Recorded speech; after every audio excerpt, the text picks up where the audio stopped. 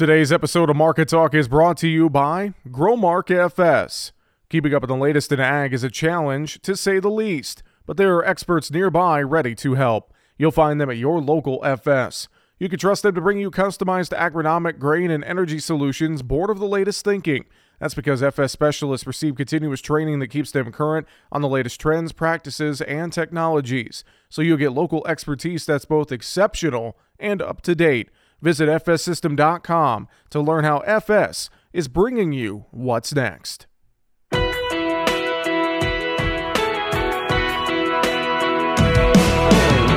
Bringing you the ag information you need. This is Market Talk, produced by the American Ag Radio Network. Now, here's your host, Jesse Allen. And welcome into Market Talk live once again from the Cattle Industry Convention at NCBA Trade Show in New Orleans, Louisiana. Day number 2. Thanks for joining us. I'm your host, Jesse Allen. We got another busy show on tap here today. We're going to talk to Caitlin Glover from NCBA and the Public Lands Council in just a minute. Also coming up here on the show, Justin Sherrard with Rabobank going to join us to talk about global trade issues, sustainability issues, and more.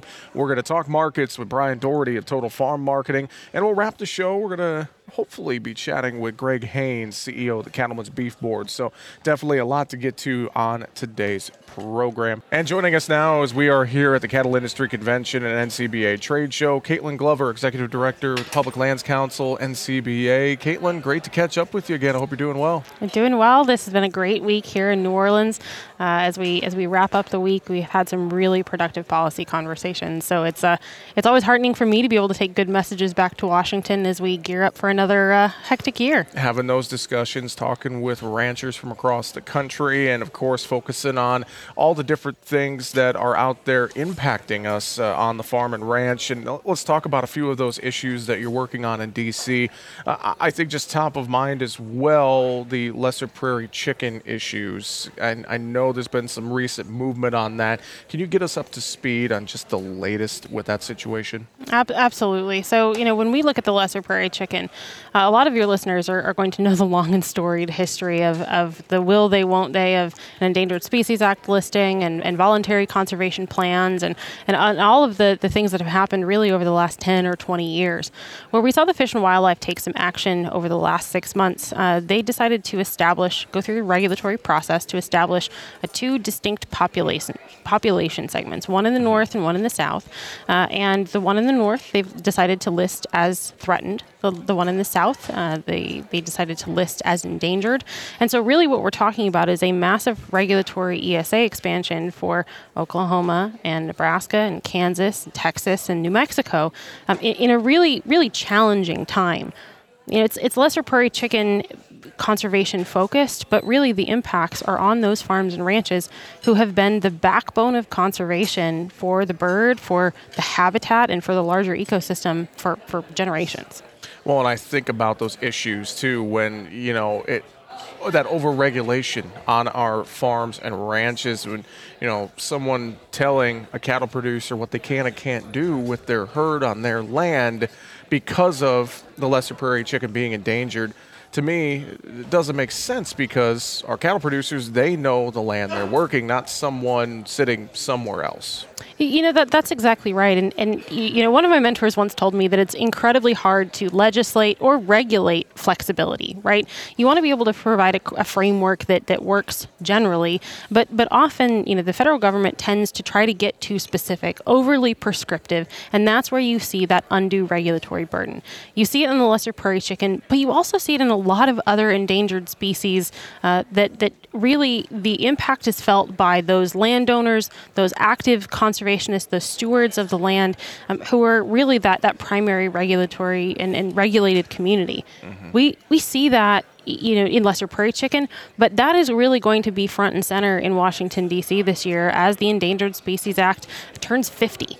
So we've had 50 years to demonstrate that, what was really a well-intended piece of legislation really needs some improvement. Lesser prairie chicken is a prime example, but unfortunately for the act and for for a lot of cattle producers, there are many more examples where we just need to fix that framework.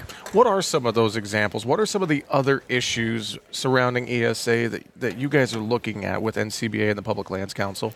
So there are a wide variety. So the Biden administration has said that they are going to revise rules that the Trump administration also revised in the last 5 years.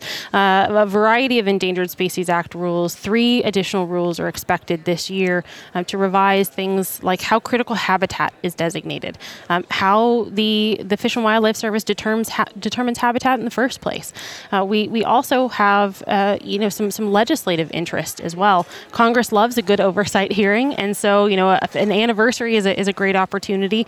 But you see a lot of interest, especially in the House, to take steps to improve the act. Not to get too down in the weeds here, but what we really see is that the act was a 3-part process. Identification and listing as thing 1. The second part was to develop a recovery plan and implement it. And the third part was then to delist that species once that species was recovered, once step 2 was successful. And it's really the finishing of step 2 and execution of step 3 that has failed over time. And so as NCBA, as PLC, our other partners in Washington, we're focused not only on the improvement of step 2 and 3 through the legislative process, but also making sure that new regulations like the administration is going to promulgate this year don't cause additional harm or additional uncertainty for cattle producers, for landowners, and even for the agency itself, right? Sure. Well, and I know as well, you guys with NCBA and PLC do a great job staying on top of these issues and working with our farmers and ranchers across the country. But as ranchers in the countryside, how can they have their voices heard and, make issues known that may not be known as we work through this year and beyond? Well, Jesse, I think you're asking the right question in exactly the right place. Participation in organizations like NCBA or PLC, sharing those lived experiences, those personal stories, not only of conservation, but demonstrating those investments is absolutely key.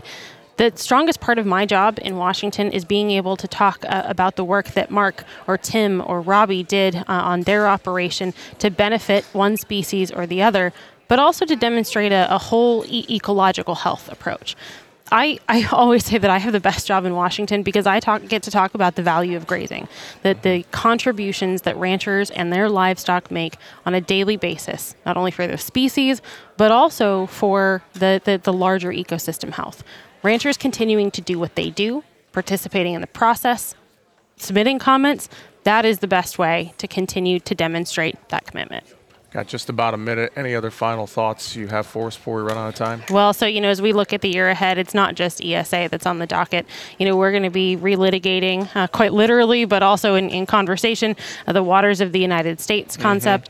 Some migratory bird things are going to come up for your folks who may know about BLM and Forest Service land in the West. We have some grazing rules revisions that are coming down the line. And just like the lesser prairie chicken, their neighbor to the west, the greater sage grouse is going to be front and center as well.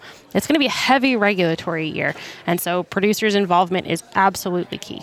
Well, we'll be definitely staying in touch and staying on top of these issues. Appreciate a few minutes of your time, Caitlin. Thanks for joining us here in New Orleans. Thanks so much. All right, coming up next here on Market Talk as we continue our coverage in New Orleans, we're going to talk about global trade flows surrounding the beef industry. We're also going to talk a little bit about sustainability and what the future holds for sustainability in the beef industry. Justin Sherrard, global protein analyst with Rabobank, he joins us next as we're back with more Market Talk on the way right after this.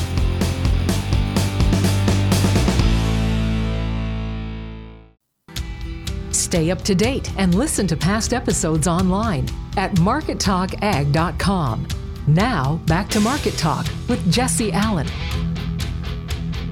And joining us now here during the Cattle Industry Convention in New Orleans, global strategist, animal protein with Rabobank, Justin Sherrard is with us. Justin, great to have you join us here on the show today. It's good to catch up with you in New Orleans. I hope you're doing well. Great, thanks, Jesse. Good to be with you, and exciting times in the cattle industry. Where would you rather be this week? Exactly. A lot of conversations happening here in New Orleans surrounding the cattle industry. And there's a lot for us to cover too. And I think I want to start. One of the big topics we're hearing a lot about is the discussion around trade, around global trade, U.S. beef production. We've seen the new reports now, beef production down in the U.S. We're hearing just a lot of talk, and I'd love to get your thoughts overall on just how this global trade dynamic is kind of setting up here as we start 2023, because I equate it to we've seen a bit of a reshuffling of the deck chairs, so to speak, trade partners, etc. So just walk us through, just to kind of start, 1,000-foot view, how are things setting up in your eyes, Justin? Jesse, I'd say there's 4 big blocks that are moving around. I don't like the analogy of shuffling the deck chairs because it sounds like the Titanic, and then that sounds like bad news, and I don't think it is bad news. But we do see a reorganisation of global trade that's taking place. The 4 big blocks, first of all, US. We know that beef production is down.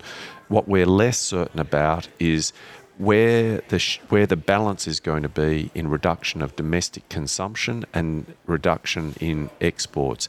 You'll see both.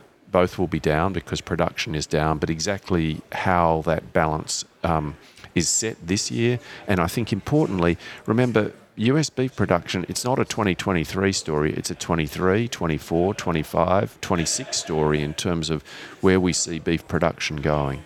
So that's the first piece. How much is the US going to consume? How much is it going to export?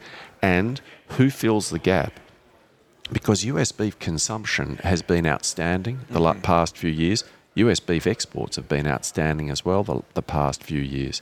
So you've probably got 3 other blocks then that you've got to think about to get a handle on the answer.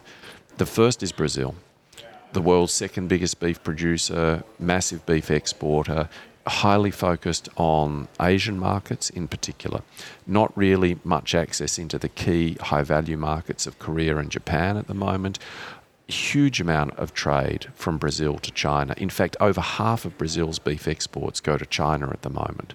I think at the end of last year, we probably clocked in around 55, 56%. So huge dependence on China's ongoing beef import demand there from Brazil. Different product, by the way, important distinction. It's a different product. Brazil is very keen to get product into the US, manufacturing beef to fulfill gaps in the market here. Brazil does not have a free trade agreement with the US, so competes in the other category. It's only 65,000 tonnes without a tariff applied to it. And I'm throwing a whole lot of numbers here at you and talking quickly. You tell me if there's too much detail here, but it's important to understand some of the detail because Brazil will probably fill that quota. It's probably already full now, end of January, maybe in the early February it'll be full. And then they start paying 26% import tariff on beef. So they're wanting to fill that. And then there's a question of where they go next. Brazil's beef production up in 2023. Brazil's domestic beef consumption at best flat in 2023. So they've got more to export this year. So that's Brazil. That's the second piece. Then we talk about Australia. Australia's been down and out of down on beef production, down on exports the past few years, but Q4 last year we really started to see the momentum shift to an increase in production there and an increase in exports as well. That will continue in 2023. They'll be up and more aggressive in export markets. They've got some geopolitical tensions with China that they've got to sort out to get into that market, but they will be looking to fulfill any shortage in the market here in the US. So that's Australia. And then you've got China. What's China going to do? China recorded another year of record beef imports in 2022. In fact, up 15%. Yes, they were up 15% in 2022. The US was up 24% in its exports to China in 2022. But we think China will ease off this year. I think the headwinds at the moment associated with the end of the COVID regime there and the policies and restrictions, etc., will make it very difficult. I kind of feel there's so much going on and I get excited about talking about it, Jesse, that I'm wondering if it's going to come across to you and the listeners in a way that they can understand. But we do really have this reordering of global trade flows at the moment. Critical issue. how much is the US going to export and Yes. how much is the US going to import to fulfill the gap that's created, and where's that coming from? Very interesting to watch. I think Australia's in a very good position. And I was going to say that was going to be my next question is, what choices do packers here in the U.S. make, domestic versus export? Do we have to import? I know that's a part of the story as well, Justin. What choice do packers make? I mean, when you're uncertain about things, you follow the money. Where's Exactly. the money? The margin is likely to be best here in the domestic market. So fulfilling domestic consumption requirements is likely to represent the best margin for the US packer. But we're not necessarily talking like for like when we talk about domestic consumers and export consumers. We're exporting cuts where we're getting better prices in export markets, for example. And so that's also the balance that the packer will look to fulfill. Overall, there's less beef, so both will have to give a little bit.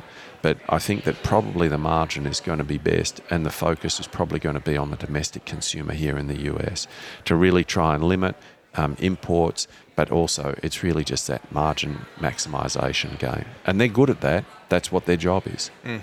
Fantastic thoughts there.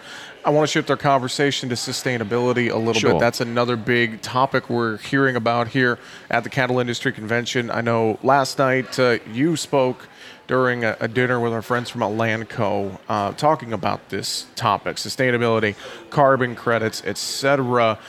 You laid out some interesting thoughts, though, when it comes to sustainability. Obviously, there's one piece that some farmers, ranchers still trying to understand it, trying to understand carbon markets, but then also your thoughts about what is going to be the future here. You brought up some interesting points about access to markets, access to finance as well, tied to sustainability. Can you talk about that a little bit and just some of your thoughts with this whole sustainability conversation? Sure. Jesse, I think first point I'd make is actually that this is where we should have the conversation about access. We shouldn't be having the conversation at the moment, in my mind, about carbon credits. Yes, there is a carbon credit conversation going on. It may represent some attractive new revenue streams for ranchers in terms of how they manage land and how they think about storing carbon on the land, etc.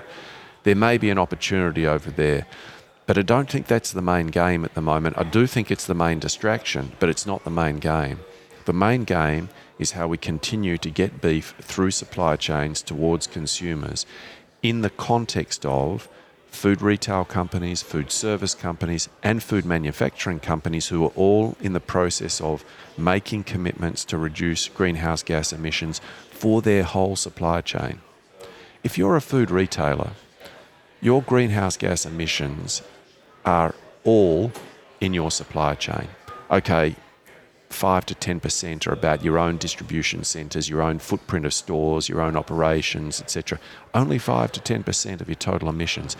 95% is what's happening upstream in the supply chain. And these guys, who may never have stepped foot on a ranch, are making commitments about what they're going to do, which have implications for the whole chain. If you want to participate in that chain, and we all do, then you've got to understand that the rules around market access are changing. And the packer is the one who's actually going to have to fulfill that requirement and prove that they are delivering food, product, beef with lower greenhouse gas emissions through to retail and food service. But that then also requires them to have a different conversation and a different engagement with the feeder, the cow-calf guys, etc. At the moment, we don't really have those business models where we've got supply chains joined up like that all the way. Sure, you've got some custom feeding programs, etc. But even on custom feeding programs, you may not be linked all the way back to the cow-calf guy. So I think that whole market access thing is really where the main story is on sustainability. And by the way, it's not a 2023 story. You know, it's about how we position to fulfill those needs and keep beef flowing through supply chains, keep consumers engaged, keep the food retail companies and the food service companies thinking beef, and we want them to keep thinking beef. It's a safe, nutritious, sustainable product, but we've got to play along with the commitments that they're making.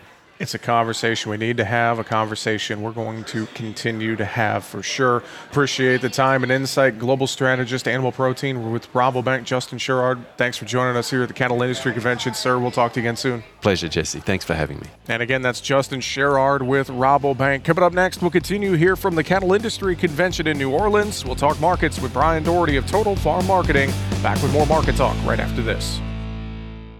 Why are more people heating their homes with FS Propane? Because it's better to work with a company that lives and works in the same community that you do. When it comes to the comfort of your family, trust FS. We have highly trained service professionals who monitor your system for proper operation, safety, and maximum efficiency, so you can be sure that FS Propane will leave your family with a good, warm feeling all season long. Contact your local FS Propane specialist today. FS Propane feels like home. Visit fspropane.com for more information. Keeping you informed with the latest market information for your operation. This is Market Talk. Now, back to Jesse Allen. And joining us now as we talk about the market trade action we saw on Thursday as we broadcast live in New Orleans. He joins us from his office in Wisconsin. Brian Doherty, Senior Market Advisor at Total Farm Marketing, is our guest analyst here today. Brian, always good to catch up with you, sir, and hope the week's going well. Looked like a solid recovery in the soy complex on Thursday and a good day in the livestock trade, too.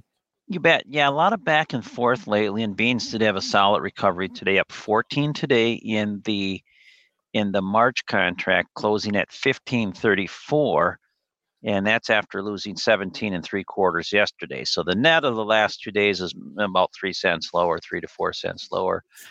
Very interesting point on the charts, because if you're a chartist, we're in this nice, what we call channel line of prices that are working higher. But on this last recovery, we have yet to take out the high from mid-January, which was 15.48.5.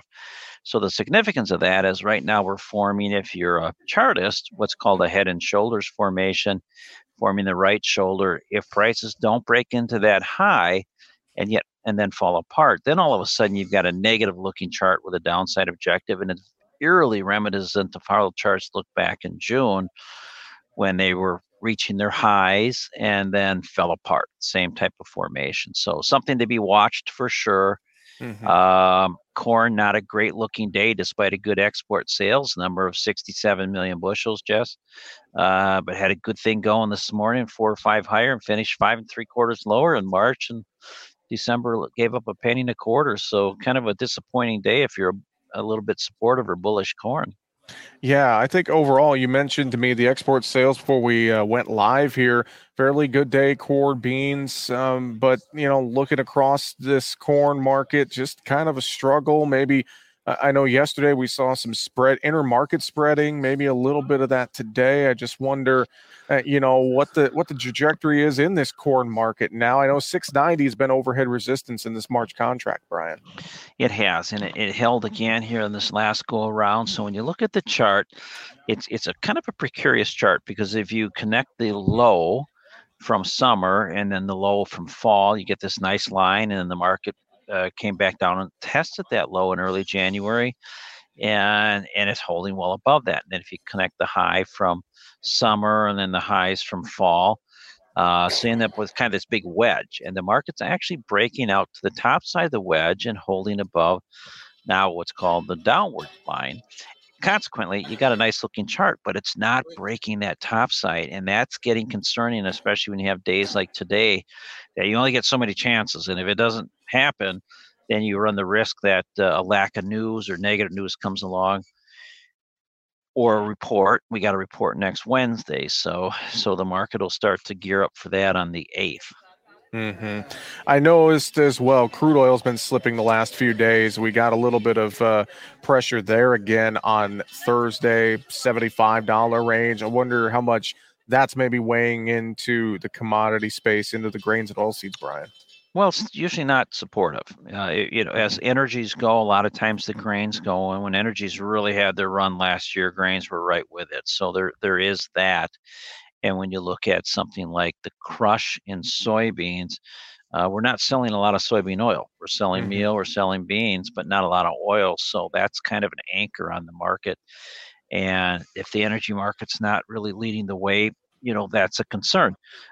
Yesterday, the Biden administration talked about some study or something indicating kind of the green light to drill in the northern slope of Alaska, which to most of us, it kind of caught us off guard. We thought that was off limits. Apparently not. And when you're looking at tightening energy supplies in a war, maybe there's some merit behind thinking about moving to those oil fields. But anyway, that was in the news.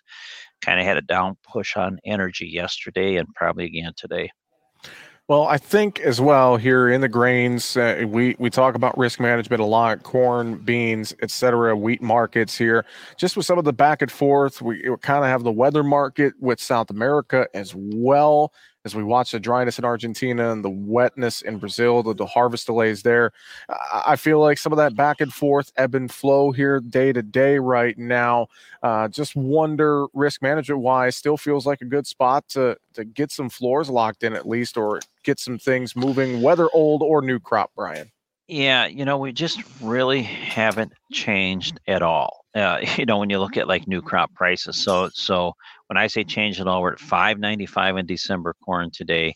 We're at $5.95 on December corn on January 6th. We're at $5.95 in December corn on December 6th. So we're just around the slippery slope. I want to sort of reiterate again, if you want to do yourself maybe I don't want to say a favor, but give yourself a visual. Look at the long-term charts. If you don't have them, let me know. I'll get them to you. But of corn and soybeans, they're high-priced. They're high-priced commodities. And I've used this analogy that something like corn, Jesse, you and I and 10 other people might be in a room. We're all bullish corn, but none of us are buying. So it just sits there. So there's a bullish argument, but nobody's stepping up and buying it. At some point, somebody says, well, I'm going to sell if it's not going up. And the next thing you know, you're on this, again, slippery slope. And that's my concern. It's only February 2nd. There's a whole lot of weather in South America and the U.S., in front of us. But I also want to, reiterate that there could be one scenario that develops, and that is we just kind of don't rally at all. We just stay flat, work lower and work lower and work lower as we plant a crop, and then if we have good weather. So I want to talk a little bit on the livestock side. Cattle, hogs, very solid day there on Thursday. I know in the cattle market we had the cattle inventory report earlier this week. That's been a factor. What are your thoughts in the livestock trade here as we are working through this week? Boy, we've talked about it, and the supply side, it's arguably as bullish as I can ever recall, because you're shrunk the herd and you're not shrinking the population. And you got this nice big inverted head and shoulders formation on the chart that's an upward sloping chart. And that's a formation that would argue that, you might have another, $3, $4 to go to fulfill that. So can we get to 170? If you asked me a week ago when things look a little softer, I thought, well, given inflation and sort of the economic concerns about not only U.S. but worldwide recession, I doubt it. Now all of a sudden you got some spark, you got some life in the market. Doesn't look like it's topped yet, and it looks good. I just don't know if the consumer can continue to pay higher price in the supermarket, and maybe they can. Good market, good supply or tight supplies, feeder cattle, new highs. Everything looks pretty supportive there. On the hog side, I know there's been some talks, watching the charts, maybe a double bottom. Obviously a good day Thursday. What are you seeing in the hog market? Is there a double bottom maybe shaping up there, Brian? Yeah, we had a good close today, and this thing really kind of got hammered pretty hard yesterday, and just as impressively kind of bounced off that low, and then today had a good follow-through day. So I would argue there is a double bottom on the charts. I'd argue the market might be viewed as oversold, and we're starting to maybe see some crossover in stochastics that would argue that if you're going to take a shot at buying hogs, you do it sooner than later. A couple more things real quick before we wrap up today. Dairy market, I see a lot of green on the screen there. Thursday, what's your summation of how dairy trade's looking this week? Well, still pretty tough. I mean, today was up. Yesterday was new contract lows, but not the worst finish, and some follow through the top side today. So the overall trend remains down. I will say, if you're kind of arguing for some sort of signal, what's a signal? Well, maybe at the bottom of a trend, you get a lower morning, firmer afternoon, higher than the previous day, and a stronger close. That was the April contract yesterday. That was a pretty good signal. Same thing in the May contract. So you're starting to get maybe this idea of a bottom forming. Now, we saw this same kind of signal on the 23rd. And the market kind of fell flat after that. So one day doesn't make a market, but a pretty nice reversal yesterday, firmer close today. Still dealing with the idea that lower demand, more supply. I don't know. I think we're low enough in milk, but we'll see if the market buys that bias. Fantastic. Brian, any other final thoughts? Anything else you want to reiterate for us here before we wrap it up today? Again, I think I'll just go back to, if you're a corn or soybean producer and you know where prices are, waiting it out for better might work. I would certainly argue to get started on 2023. Hope to be wrong, sell some more, get an average price built up there on more bushels. Sometimes what happens, people wait, they're right, the market rallies, then they start to sell, and it drops so fast, that's all they sell. So, don't be afraid to kind of start dribbling some of this out.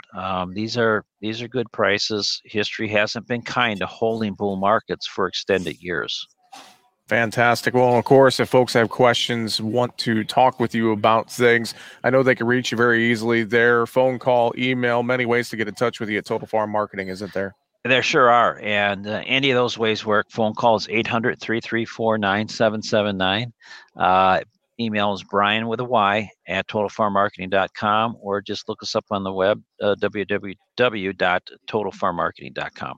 Brian, always a pleasure, sir. Thanks for joining me for a little bit here today, and I know we'll look forward to talking to you next week. Have a great weekend. Thanks so much. All right. Thank you, sir. You bet. And once again, appreciate his time and insight. Brian Doherty, Senior Market Advisor at Total Farm Marketing, joining us here today. Coming up, we're going to wrap up here from day 2 of the Cattle Industry Convention and NCBA Trade Show in New Orleans. We'll sit down with Greg Haynes, CEO of the Cattlemen's Beef Board, back with more market talk on the way right after this. The market news and analysis you need here on Market Talk. Now, back to Jesse Allen.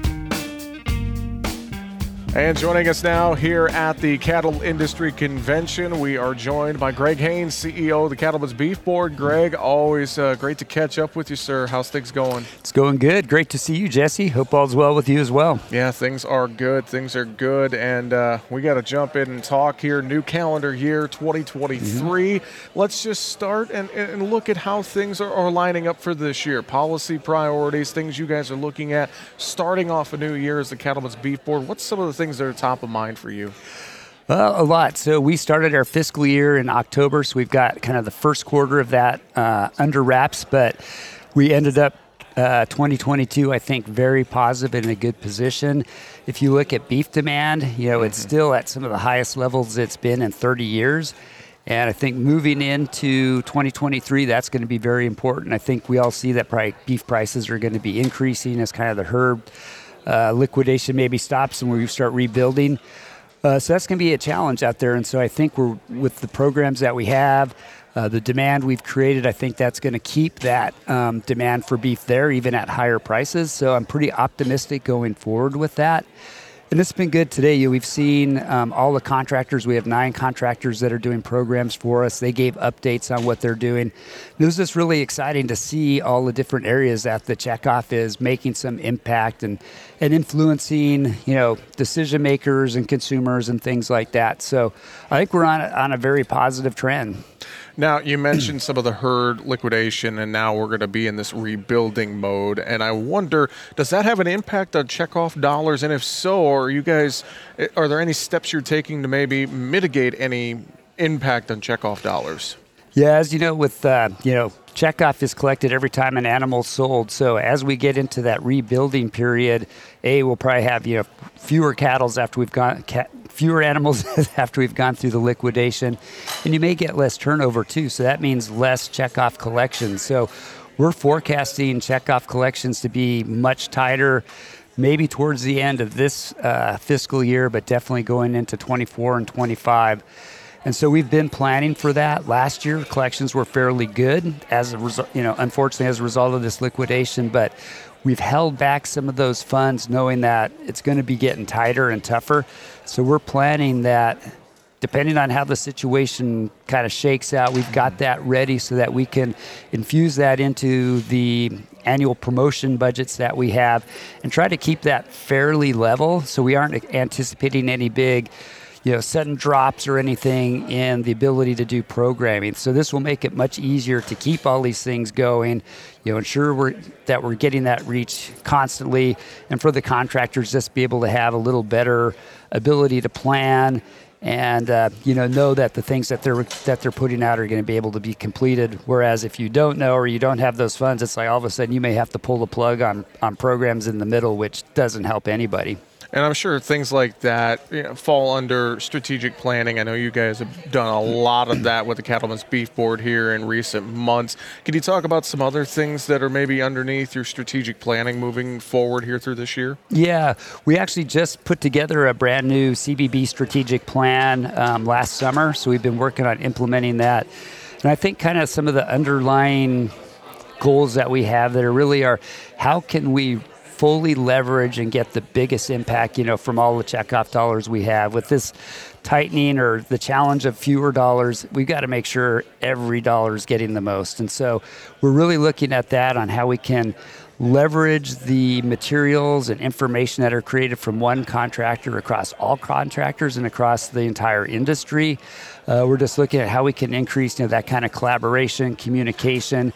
And again, we may even have to look at how do you engage outside organizations into having a stake into the programs as well. So I think working with our contractors and leveraging that and maximizing it, and then trying to leverage that with other industry groups is going to be really important going forward as everybody, I think, is finding tighter and tighter resources just with the checkoff and the economy as a whole. So that's going to be a challenge everywhere, and so we want to try and leverage that.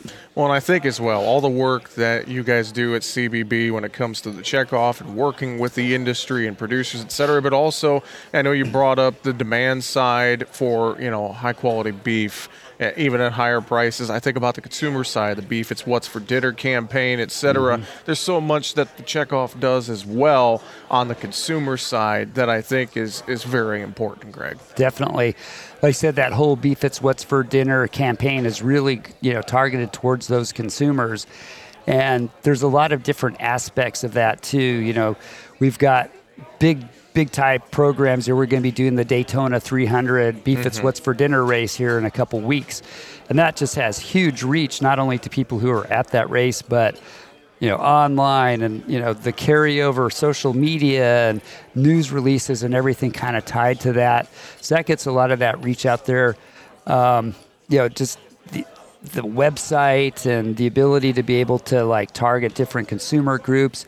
And I think as we're talking about, beef prices going up, we're going to have to be able to really develop and showcase a lot of these, less expensive cuts and how do you prepare those. So I think the checkoff has done a great job of developing this whole arsenal of recipes and cooking methods that you can use with any types of cuts. And so there's going to be more as families, some families are going to have to kind of tighten their belt and look for cheaper alternative beef items.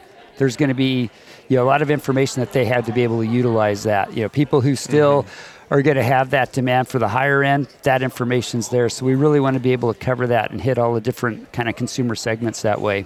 As always, we appreciate the time and insight and get a chance to talk with you, and I know we'll do it again in the future. Greg Haynes, CEO of the Cattlemen's Beef Board, thanks for joining us today. Yep, thank you, Jesse. Appreciate it. And we appreciate the time with Greg Haynes, CEO of the Cattlemen's Beef Board, joining us here today live at the Cattle Industry Convention. Earlier in the show, Caitlin Glover, Executive Director at Public Lands Council and NCBA Natural Resources. Justin Sherrard with Rabobank joining us as well, and markets with Brian Doherty of Total Farm Marketing. We'll be back tomorrow for another round here at the Cattle Industry Convention and NCBA Trade Show in New Orleans. For now, though, I'm your host, Jesse Allen. Have a fantastic rest of your day. Thanks for tuning in to Market Talk.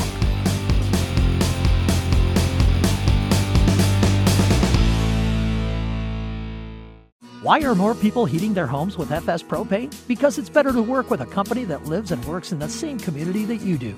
When it comes to the comfort of your family, trust FS. We have highly trained service professionals who monitor your system for proper operation, safety, and maximum efficiency, so you can be sure that FS Propane will leave your family with a good, warm feeling all season long. Contact your local FS Propane specialist today. FS Propane feels like home. Visit fspropane.com for more information.